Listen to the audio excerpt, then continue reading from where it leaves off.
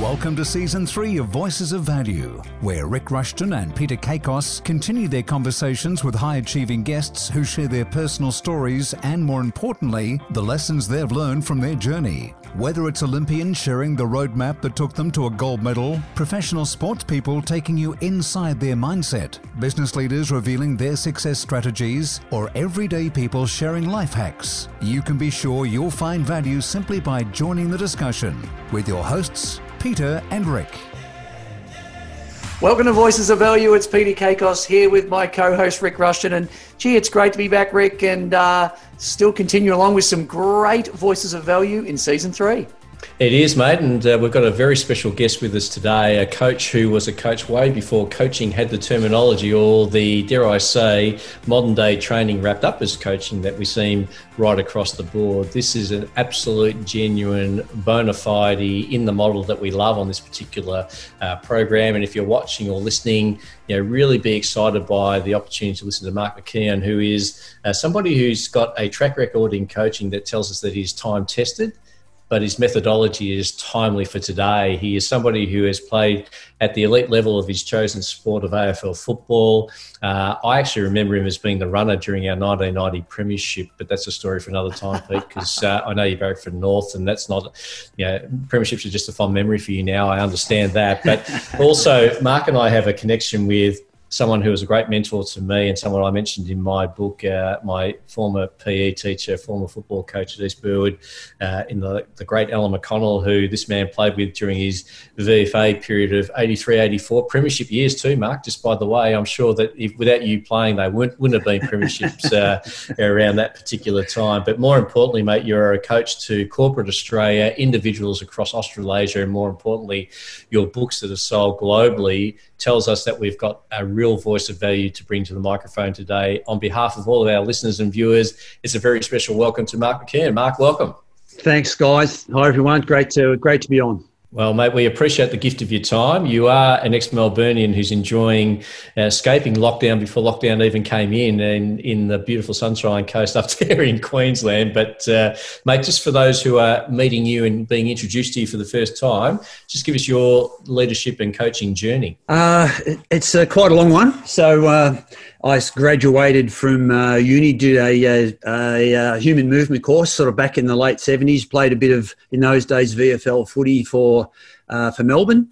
And then a few years after that, I was doing about three things at once. I started a business doing corporate gyms. In fact, my first business was called Porter Health, as in portable health. And I had a one-ton van. In the back of the van, I had skipping ropes and exercise bikes and dumbbells and so on. And the idea would be people wouldn't get in the van. It was a bit tight, but I'd drive around to different businesses and try to get people to do a circuit workout before work, during lunchtime or after work, and they'd go back to work. So pretty modest start to business.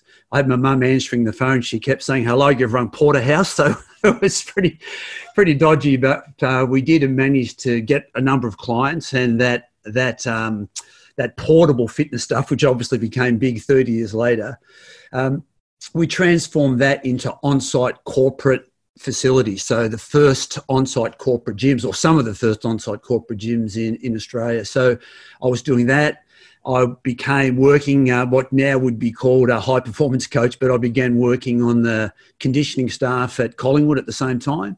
And I also sort of roughly during that period started writing in a magazine called UltraFit. And the background of that was when I was going through uni and actually playing VFL myself, the training we did was just ridiculous. It was just stupid, like a 40-degree hot Melbourne night, and you might know the grass verge on the back of the shrine, sort of on the south side of the shrine. So it's about 80 or 90 metres, and we ran up this thing 90 times, I think, and guys were collapsing with heat stroke, and it was just ridiculous. I spent 5 years tired. I was tired the whole time. You'd love the games, but the rest of the week you were just waiting for the game and waiting for the end of the season. So all those things started getting me to write in coaching journals at the time about overtraining and the dangers of overtraining.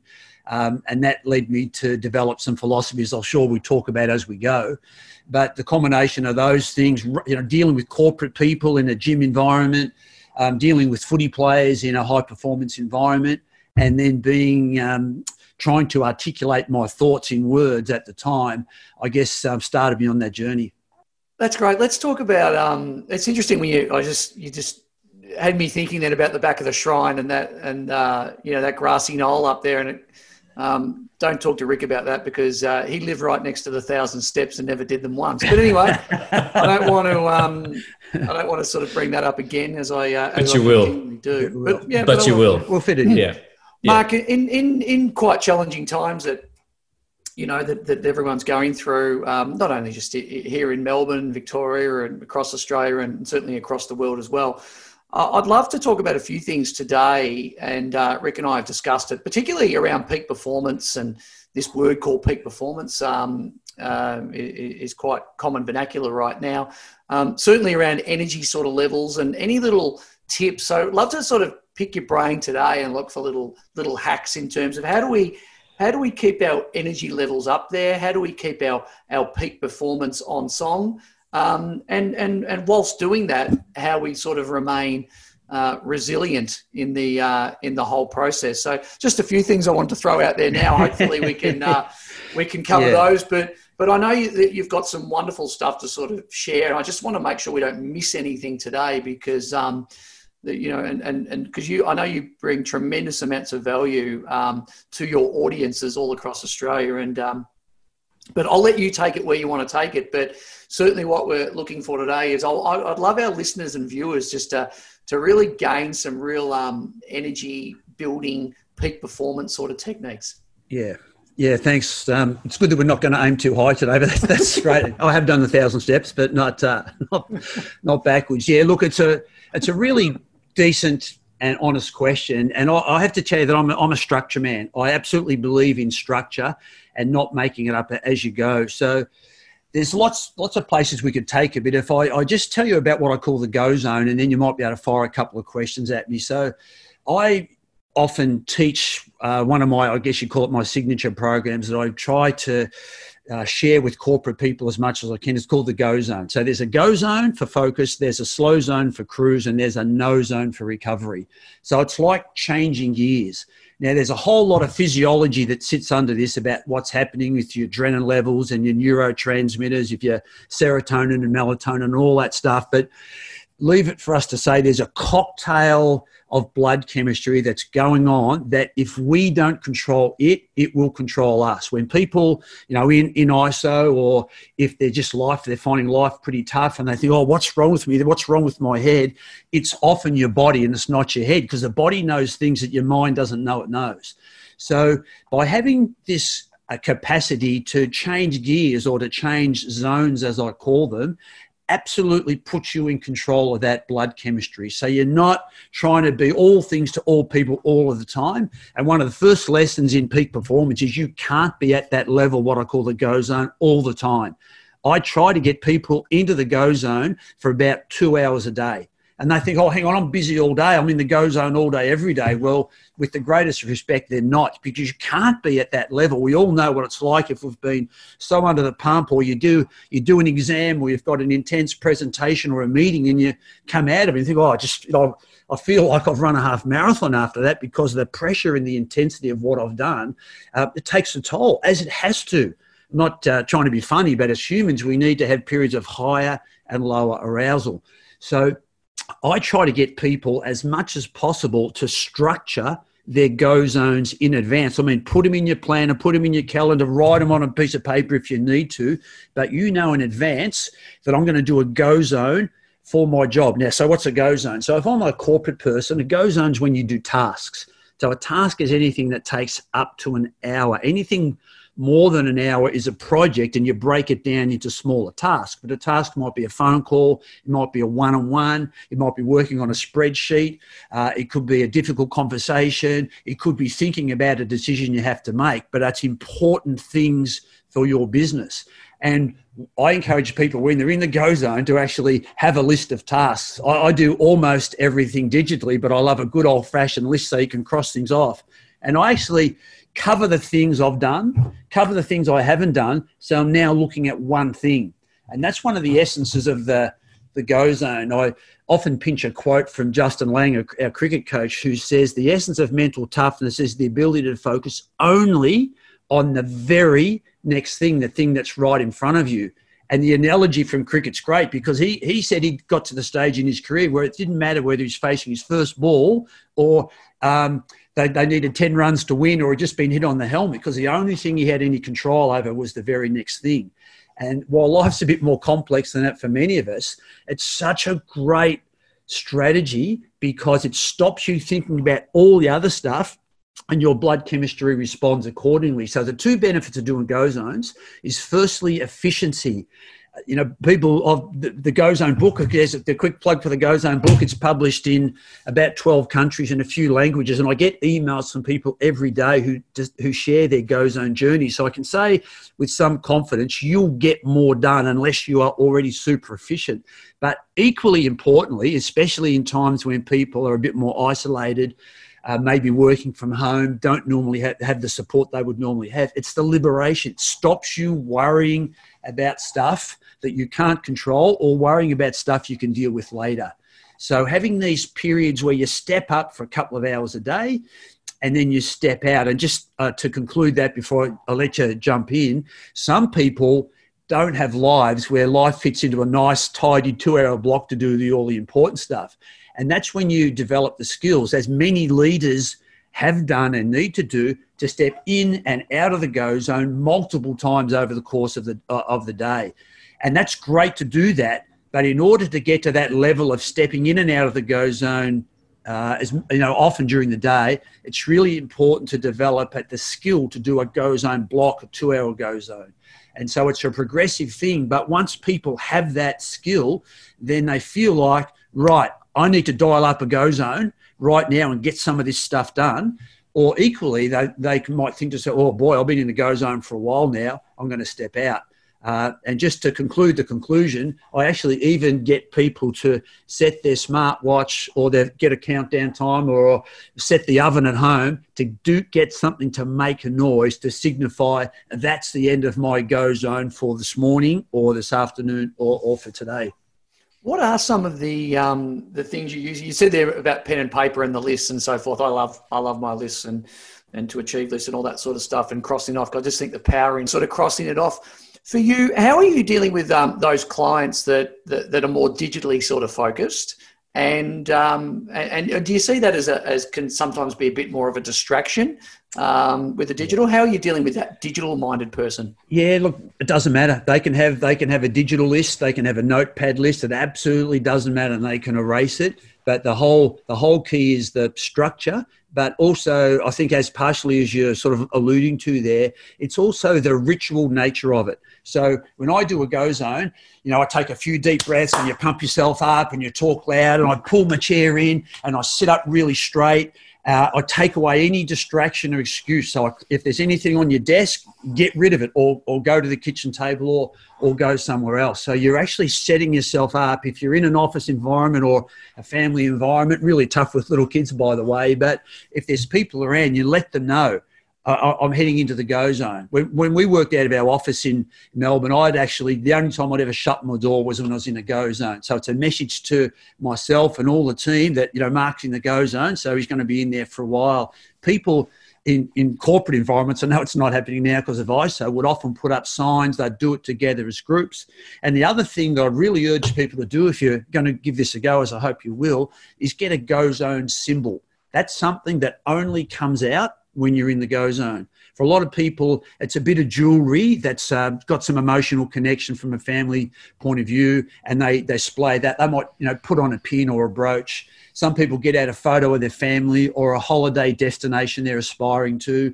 I actually use a little model of the Pantheon, the building in Rome. That's the dome. It's been there for 2,000 years. It's strong and it's resilient, and that's where I want to be when I'm in the go zone. So in the go zone, no distractions, no excuses. I'm taking no prisoners. I'm trying to listen as well as I can. I'm trying to articulate as well as I can, calculate as well as I can. I'm not rushing. I'm not trying to get to the end of my list. I'm just doing one task at a time to the best of my ability until that buzzer goes, and then I'll transition out of the go zone.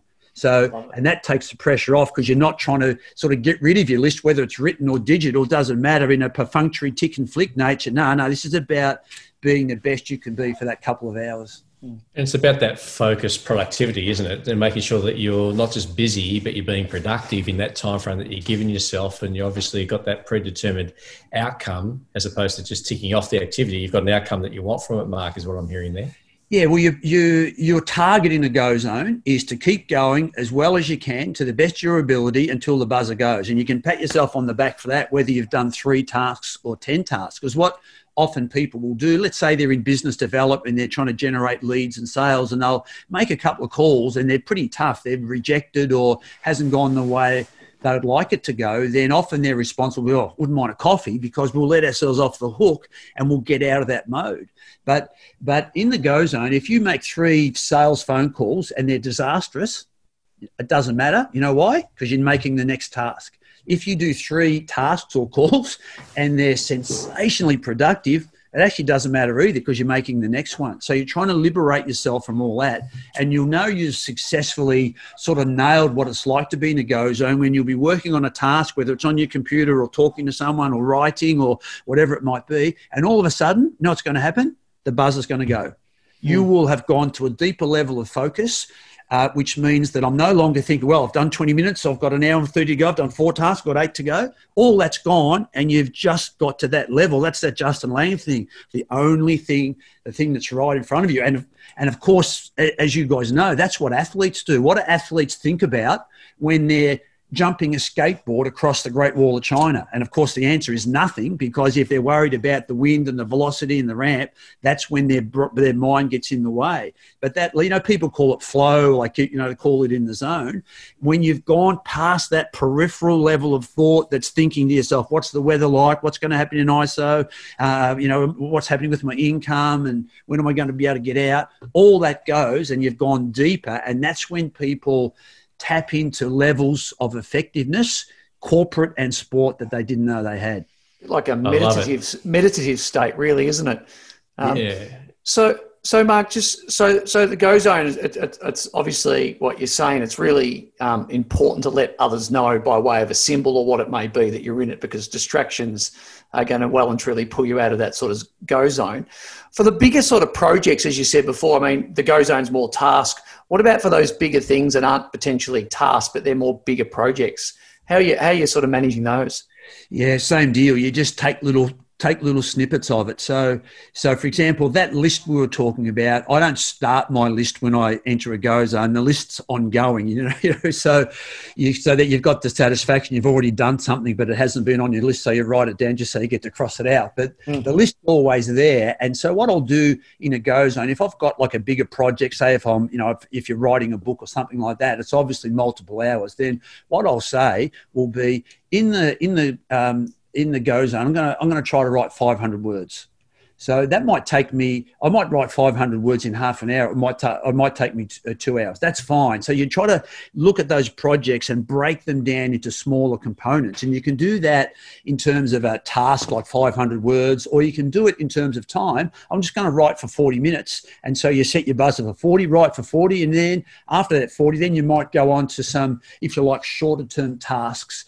You might go through your email. You might, do some research or whatever it might be. But you try to break it up, because the whole concept of that, if you're working on a bigger project and because you can't be in the go zone the whole time, the risk is if you just labor away at the project, then your effectiveness tends to be reduced and the outcome of the project mightn't be so great. It's like, teenagers or students who are studying, they know they might feel like they need to do an all-nighter because they've left it to the last minute, but they grind it out. And you know that feeling when you might read something and then you get to the bottom of it and you're so fatigued, you think, what did I just read? Because you've got no conscious recollection of it. Or you send an email and you click send, and the spell checker picks up all these ridiculous mistakes you would never have made when you're in the go zone. So like I just really find the mediocrity of doing that, to be honest, I find it pretty boring. So I'd much rather try to have the higher intensity periods and then get away from it for a while. And I think, an analogy of that is a student who's trying to study and they can't work out a maths problem. They go outside just for 15 minutes and shoot a few hoops or play with the dog, and they come back in and they get a different perspective on it again. And that's the whole idea of, the higher peaks, but then you have some recovery as well. So it's the power of chunking, isn't it? You just chunk your activities or chunk your focus for those periods that allows you to do it. And I love all these concepts, Pete, because what Mark does is gives simplicity to what can be complex in some people's thinking. But I want to change tack a little bit, because I think most of our listeners and much of our audience, realistically viewing or listening, they're real go-getters, Mark. They're real professional people that almost measure their whole ego and identity by their production and their ability to stay the course, to work the long hours. I'm interested to know, how do you coach a busy professional whose whole identity is linked to their results? Their whole identity is linked to their work ethic. Like, if their teammates are putting in 40 hours, they want to put in 50, or if their teammates are making 100 calls, they'll do 200 calls. It's almost like it's the more they do, the more validated they feel. How do you coach somebody around that? Because we all know what that's a recipe for, which is to either burn out or challenge in greater scales. Exactly. How do you coach to that? Yeah, it's a valid question. In fact, I'm working with, I do a leadership program for a thing called the Clinical Excellence Commission, which is a New South Wales government body in public health. So the people you're talking about are just, the public health is full of them. Public health doesn't pay as well as private health. So a lot of people have a vocational calling. So we're talking everything from administrators to social workers to surgeons. So they're often dealing with some pretty heavy stuff, but there's always one more person to come in. Doesn't matter if they work till midnight, 6 days a week, there's always somebody else that they could actually come in and diagnose or treat. And so you're right. Their identity is so wrapped up in the fact that they're always needed and they're always there. But my argument to them is, what about the patients you don't know about who are coming in 2 years' time? What do you want the length of your career, and what do you want your legacy to be?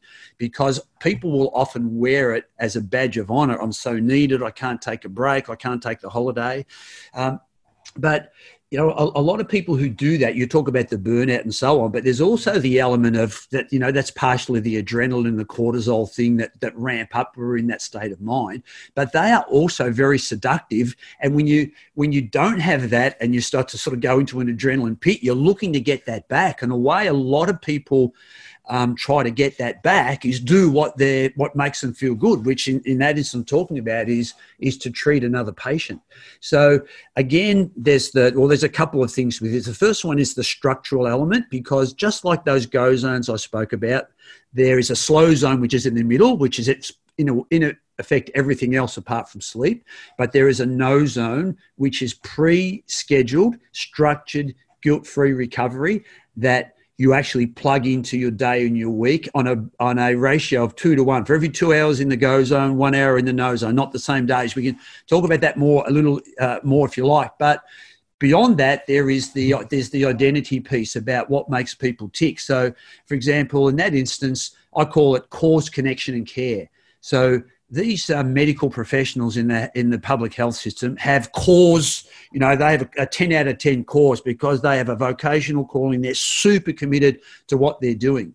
But often because of that, connection is connection with other people, which is really tough, obviously, for people in ISO at the moment, but also connection with nature. So they are often neglected. The connection with people and connection with nature is neglected, and care is self-care. And without self-care and connection, you can't sustain your peak performance to support your cause. So I actually ask people to consider, like a triangle, the self-care, that's the care, and the connection, which supports the cause at the top of the triangle. So I try to philosophically talk to these people about how they've got the cause, but the cause isn't being held up, and the cause is going to flatten when the base of their triangle doesn't stay there. So the philosophical cognitive argument is cause, connection, care. And then from that, the structural argument is you've got to do no zones, because if you don't do no zones, if you're doing surgery, or if you record a couple of podcasts in a day, you'll know it's harder in the second or third podcast. A surgeon who's working for 6 or 8 hours in a row, even they have to have that light and shade, because otherwise I don't want to be last on the list going in to have them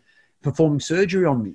I think it's interesting in the real estate world. I think during lockdown, what's been most difficult is that we are adrenaline junkies, and if we're not, that no zone is like, oh, really? Do I need that? It's a little bit like meditation. It's the things we resist the most, the things we need the most. And I think for adrenaline junkies like agents, for example, there's many other professions that are actually like that.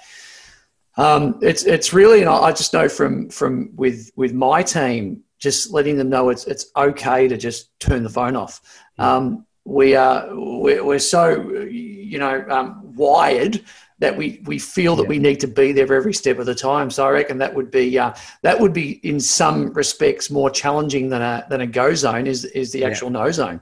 You're right. No, for some people, it's more about getting out of the go zone, and agents are a classic case of that, because there's always the thrill of the deal and potentially a large financial reward from the deal. So I still think the answer to that is the structure, being honest with your clients, having a team structure that enables you to do it. But there's also a couple of really short-term, like instantaneous type strategies that you can use. And this gets a bit heavy, but I'm not sure whether you've had a previous guest that's talked about cognitive fusion, which is where your thoughts wrap yourself up and you just can't see past those thoughts. And it's almost like trying to get the ability to mentor yourself and see yourself from the side and get rid of that really dangerous cognitive fusion. And there's a couple of really brief techniques that people can hopefully learn in the next couple of minutes and use. And one of them is just called see it, feel it, release it. So see it is be aware that in real estate vernacular, I thought I had a pretty hot buyer, but they've changed their mind. I thought I had the listing, I didn't get it. And to see that has the potential to stress you out. That's not the way you would have liked it to be. See it and then feel it means, okay, just to take just that few seconds. I'm human. It's natural to feel like that. But crucially, the third part of that is release it. And you can do that gently, like if it's the image of a dove flying away into the trees, or you can do it a bit more explosively, like a little bomb, not hurting anyone, but splintering to a million pieces. So the idea is to see it, feel it, release it, as opposed to see it, grab hold of it, and fuse in it, so it goes around and round and round in your head, so it affects everything else you do for the rest of that day. So that's something that takes about 30 seconds. The other one is a breathing strategy, and I know there's heaps and heaps of those.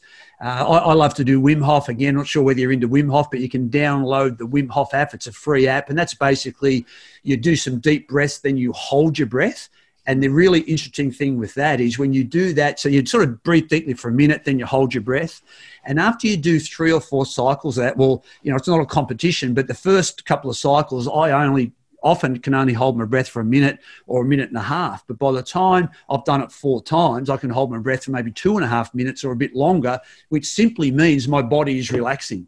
And it's all those things aren't controlling me. And you just sort of follow through guided with the app. Or even simpler, if you're not even into apps and you want an instantaneous intervention, you just breathe in for 6 seconds. Don't hold your breath at all. Breathe out for 6 seconds. So that takes 12 seconds. 5 12s are 60, which means you'll only be breathing 5 times in a minute, instead of when we're a little bit sort of, caught up in the whole thing, we're probably breathing 20 times in a minute. And it might seem a little bit hard until you get used to it, but I can promise you, if you do to your viewers or your listeners, if you do 2 or 3 minutes of that, you will feel demonstrably different than you did before you started. So it's just in for 6 and out for 6. That's it. Do that. Even if you do it 5 times, you've got to get your body back in control, because the brain will never fix itself. Interesting, with the breath and just the power of that, and just if you're feeling anxious or sad or whatever it may be, you get your attention to your breath. I never forget I was talking to an actor friend, and we're talking about, gee, it must be hard to act like you're crying. That must be just, oh my goodness. And he just said, look, it's all in the breath. He goes, watch this. And he started going, And within 30 seconds, he had tears running down his face. It's like, wow, it was intense. But he goes, mate, it is all about the breath. Yeah. And it's quite phenomenal to actually see and to really be aware of how that can change emotion. Yeah, and especially when your lung capacity doesn't change in 5 minutes, but your ability to sort of get rid of the what they call the CO2 trigger to actually get that out and get a decent breath in. It's just amazing that like I've seen it a lot of times where people double their breath hold in 5 minutes. By the way, if you do that sitting down. You don't want to, be standing up and sort of fall on anything. So do it sort of where you're nice and safe, and you only hold your breath to sort of an intensity level of about 8 out of 10. You don't push yourself right to those last few seconds, but it's just an indication that we often carry with us a level of latent tension. And I know if I sort of say to myself, don't think about work, don't think about work, don't think about work, or trying to meditate, don't think about anything, don't think about anything. It's much harder than if you actually do something that actually makes that bridge between your body and your brain. So don't follow that strategy, Pete, operating heavy equipment, or it's a bit like texting and driving. We always love to give a very, very valid community benefit sort of message, which I think is important. Mark, I'm interested to know, there's always the thought about who coaches the coach. Where do you go? Because you give so much of you and your life experiences and your lessons and, dare I say, your strategies to those who seek you out, either in a personal one-on-one scenario or for their teams and so on. Where do you go to fill up your coaching cup, if that's the right way of saying it? Or where do you go to reinforce your philosophy? Or was it something that's been intrinsically formed a long time ago and you just maybe reinforce it with things? Is it a digital TED scenario, or do you still like to read? Where do you go to fill up your cup? Yeah, it's an interesting question, and it's a little bit different at the moment because all the work I've done, like yourself, I often do presentations, corporate presentations, but of course all of those are happening digitally at the moment. So you're not interacting with the people you often do, and I'm probably a little bit different to a lot of people like me because I do read a lot, but I tend to read one fiction, one non-fiction book. So I love the escape of, reading a good, hero type novel. And I also try not to be too influenced by other people, and not everyone's going to appreciate that point of view. But for me to do what I do, I want it to come from the heart and soul. And if I've found myself a few times, I might have just been reading someone else's work and almost find myself tempted to regurgitate their work when I'm presenting to a group. And I just don't find that too honorable. So I do that. I am a podcast man, and I do that quite regularly, but I'm sort of really interested in some of the alternative health stuff and some of the, the Eastern things. I'm a devotee of Charles Handy, who's more of a philosopher. So, yeah, it's a bit of a mixed bag, and probably a clumsy way to answer your question. But I think, like, normally my presentation would change about 20% per year, and I think that's because of the interaction I have with other people that you meet along the way, and you hear their presentations and you chat and discuss with them. But I also, I think some of the simple things like parents looking after their kids well, and just really honest human interaction. I get a lot of inspiration from that. And the other thing I finally do is I play with words. I try to write little mottos and only use a few words, and I try to do that. So I guess, long-winded way of answering a short question, but most of it is in the sort of self-discovery phase. Mark, could you touch on? I've listened to some of your stuff on adrenal fatigue, which is a topic that absolutely fascinates me. Talk just what the adrenals actually do. Could you expand on that and with your knowledge, impart some wisdom on us around your adrenals? Sure. Well, basically, in your bloodstream at any given moment, you should have a relatively low level of adrenaline, which is my left hand, and you should hopefully have a higher level of serotonin and melatonin. They're the bliss chemicals, the mood elevators. So they're replenished through sleep and sunlight and good green veggies. And that's what you want to get through a day of high performance. But sometimes without any warning, it's like, bang, there's a loud noise, or there's a traffic incident, or there's an email that really disappoints you. Something happens and your adrenaline, which was my left hand, your adrenaline spikes up. So that's why you can swerve your car in traffic in a fraction of a second, or quickly tuck your chin under your shoulder if someone has a poke at you without even realising, because adrenaline takes over. We've all had experiences, but when I was a teenager, I saw a snake and jumped a fence that was impossibly high, and I didn't even know I jumped it till I was over it. We've all had experiences like that. That's the adrenaline just springing into your bloodstream. It's actually released from the adrenal gland and free-floating fatty acids from the liver. But essentially, in an instant, you reverse your blood chemistry. So I've gone like that. Now the adrenaline's high and the serotonin and melatonin get suppressed and put into storage. So now you're pumping around on adrenaline. You can tell when someone's got the high level of adrenaline. Heavy traffic's like a personal insult. A stop sign is just a suggestion. Everything's elevated. You feel like having a drink at the end of the day. You push cancel on the microwave because you haven't got the patience to go right to zero. Everything's ramped up. But what comes with that is anger and a bit of latent fatigue and so on. And you might be in that adrenaline-rich state, nominally for a couple of hours, like footy players in a game, or if you're on patrol in Afghanistan, it's going to last for longer than that. But eventually, the adrenaline wants to come back to its baseline level.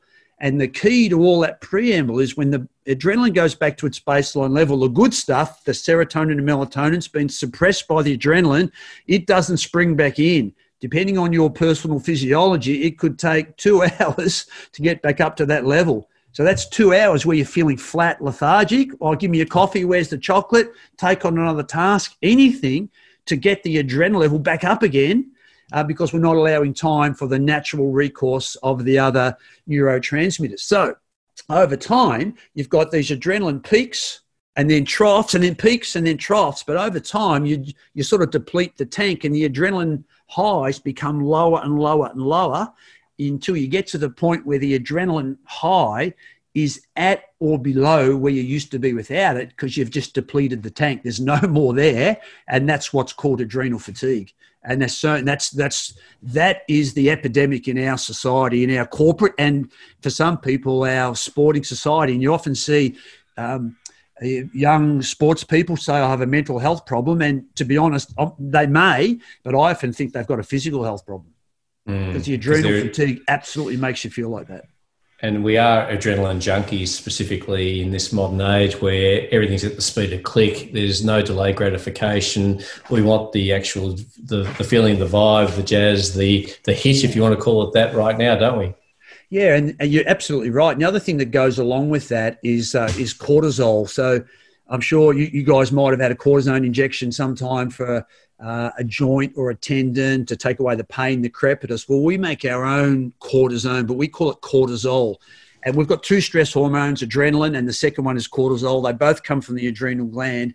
And cortisol is an anti-inflammatory. And its job is when we lie down flat at night in the dark, cortisol's released and it takes away all the inflammation of the day, the free radicals and the urea and the lactic acid and so on. And in the morning, it should ramp down to nothing. So if you're technically minded, it should only be about 20 to 30 picograms per deciliter, which I know sounds like I'm making it up, but that's grams per trillionths of grams in a deciliter. So it's really finite. But when you get the high adrenaline, you also get the high cortisol, and that takes away the anti-inflammatory role that it does. Too much of a good thing, it doesn't work, there's not enough left. So you wake up in the morning and think, oh, I must be getting arthritis, all my joints are aching. You tend to put on a bit of belly fat. You get these cravings for salty, fatty foods. You can't concentrate on anything for more than 10 minutes, goes on, and you crash at night. But then you wake up wide awake 2 hours later thinking about all the things you have to do tomorrow or didn't get through today. So between those adrenals, if you get all that going on, then you have to rely so much on your determination and your work ethic and your willpower to get your performance, but it cannot be sustained peak performance. Everyone who goes into that situation, they might work like maniacs and try to recover on the weekends to get through one more week. But long term, you never get sustainable peak performance through that. Fascinating conversation. I just love talking about it. Talk to us about your morning and evening routines. So what are you doing in the morning, and should everything be working well and the cortisol's done its job in the evening? And so how are you winding down and how are you winding up? Yeah, well, I've got to say I'm super lucky, and I'm actually in Broadbeach at the moment. I've been here for a couple of months, sort of when all this started. I'm 100 metres from the beach, and I'm a keen surfer. So the ultimate for me is up in the morning, the water's warm, just put on a wetsuit or some board shorts. Don't get in a car. I'll walk down to the beach. It's ironic. I know people will be watching this podcast at different times, but I'm actually out of the water at the moment because there's actually been a couple of shark attacks in the last couple of weeks here, and there's a whale carcass, so I can't actually go in the water at the moment, and I really feel the effects of that. So my routine, if I'm not surfing, is I'm up, I go down the beach, I stretch on my towel for about 20 minutes as the sun's coming up. Then I do a Wim Hof, which is that breathing thing I was talking about with the app. That takes 12 minutes. And then I swim. And then I go and have a coffee. And I'm thinking, how good is this? How lucky am I? And then I sort of get into my day. And it's the ultimate. And it's a little bit like people might be in, apartments and so on. And I really empathise with you at the moment. But I think if you can even get on your balcony and try to connect with nature between the other buildings or wherever you are, and even if you just look at it and listen to it, it's a great start to the day. So I have a really active day. I'm actually doing quite a lot of work at the moment, but having lots of fun as well. And by 10 o'clock at night, I can hardly keep my eyes open. And as long as I haven't drunk too much water later in the evening, I sleep right through till about 6, and then I go again the next day.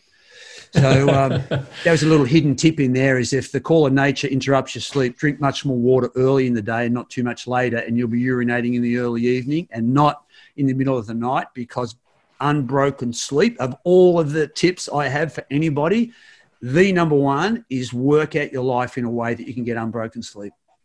Well, I think, Pete, it's fair to say when we had Richard Day on in season 2 and there was so much content, it became episode 39 and 40 because we couldn't get it to fit into one episode. Pretty confident we might need to get Mark back to continue the discussion and the conversation, and we could imply that means you have to say yes, well, we've got you online now, mate, otherwise our listening audience, our subscribers might sort of question all of that. One of the things that's important there is that we love to give you access to elite coaches, great voices of value, people that can really add through just simple hacks, simple strategies, some things that can make it happen for you. This man has shared with you not just blood chemistry and not just how you're wired up mentally and not just how, oxygen, the good old CO2 will help you dramatically, but more importantly, he's shown you that he can also turn into the Hulk if we can just put a snake in front of him. Pete, that's what I heard. He will turn green. He will leap buildings at a single jump. He will just make it happen. I want to see what would happen if he did paddle out there at the moment, because you're right. And because you've got like the shark drums and the nets up there, and somehow this one's got sort of through it, which is a challenge, I would have thought. Yeah. We don't want you becoming sort of an appetizer. I was a bit confused though, and maybe you can shed some light on this and totally off topic, but the shark that got that agent, they said it was a white pointer, and they said, yeah, we found a tiger shark in the net. That was it. It's like, well, hang on, you just said it was a white pointer's tooth, but you found a tiger shark. What's the latest on that? Well, that was a different shark, but there was another shark, a great white, knocked a guy off a foil. The foils that come out of the water with like the keel underneath. Oh, yeah. Knocked him off that. That was 2 days ago, close. But what hasn't been reported is there's been, when you read the blogs and just talk to the hardcore guys, there's been multiple sightings and close encounters. And I was surfing with sort of impunity. I had an absolute false sense of security, thinking I'm as safe here as I could ever be.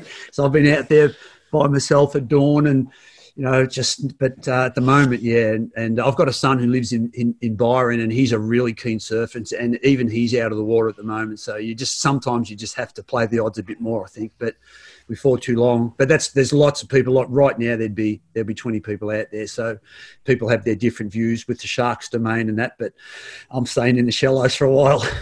Yeah, I would have thought surfing at dawn is a bit like a drive-through for a shark for breakfast, isn't it? We'd want to make sure that that's probably not the way to go. But there you go. You've got a little bit of everything from Mark McKeon today. And I think the most important thing, Mark, if someone did want to connect who's watching or listening to this right now, what's the best way that they can get in touch with you and access your wealth of coaching knowledge? Yeah, thanks. So it's just through the website, markmckeon.com. That's the easiest way. And you've got obviously best-selling books. You've talked about the Go Zone. You've got some books that have got the thing I love about your books, mate. They are very easy to read. They're you could read them in one sitting fairly comfortably. You could, well, I was going to say you could read them in a flight. No one's flying anymore, Pete, are they? At the minute, but you could actually access the information so quickly, so easily. But the good thing is, this is not a man who is giving you strategy on theory. This is a man who's lived it, and I think that's the important thing. I don't think he's asking you to be anything or do anything that he hasn't already experienced himself. And I think he's got a gift of sharing because he knows that it works. He's into wealth and health and well-being, and he's into most importantly, not very high-tech things that are going to take forever for you to understand, but just simplistic things that you can bring into your daily life. And I think if we've heard anything in this interview, Pete, we've heard that routine sets you free. Once you've got the routine right and you've got some, your agenda in the Go Zone filled with some real key outcomes, you're going to be super productive. I'm going to leave you to wrap up and thank our very special guest. Oh, it's just wonderful to tap into such a smart mind like yours, Mark, and thank you for the gift of your time and sharing some wonderful, very, very cool techniques with our watchers and listeners. The See It, Feel It, Release It. I mean, it's interesting how I'm an incredibly visual person, as I think most people are very visual, but the release of the dove, that's something that I'm going to be absolutely adopting that immediately.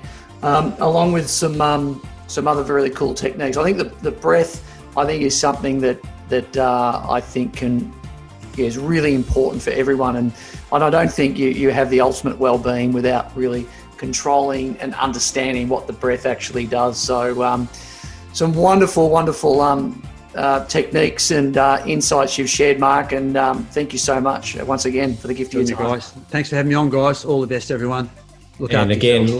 And again, like always, if you've liked the episode, please make sure that you rate it, share it, give us some feedback, get in touch with Mark direct at his website. That would be the easiest thing to do. If there are people in your networks, people in your family, people there in your immediate sphere that you think could benefit from this interview, we ask that you do nothing more than just share it. The content is free, always will be, and we'll do our best to bring another voice of value to you next episode. Mark, thanks again. All the best. See you, everyone. Thank you. We trust you enjoyed this episode of Voices of Value, a shared conversation between Rick Rushton and Peter Kakos and their valued guests. Their views are not necessarily those of the wider world, but they should be. You can subscribe through your favorite podcast provider to ensure you never miss an episode. And as always, we welcome your feedback, ratings and reviews of the content we provide. Additional information can be sourced from our website, voicesofvaluepodcast.com. We look forward to you joining the conversation again next week, when Rick and Peter continue the search for truth, justice, and the value-added way.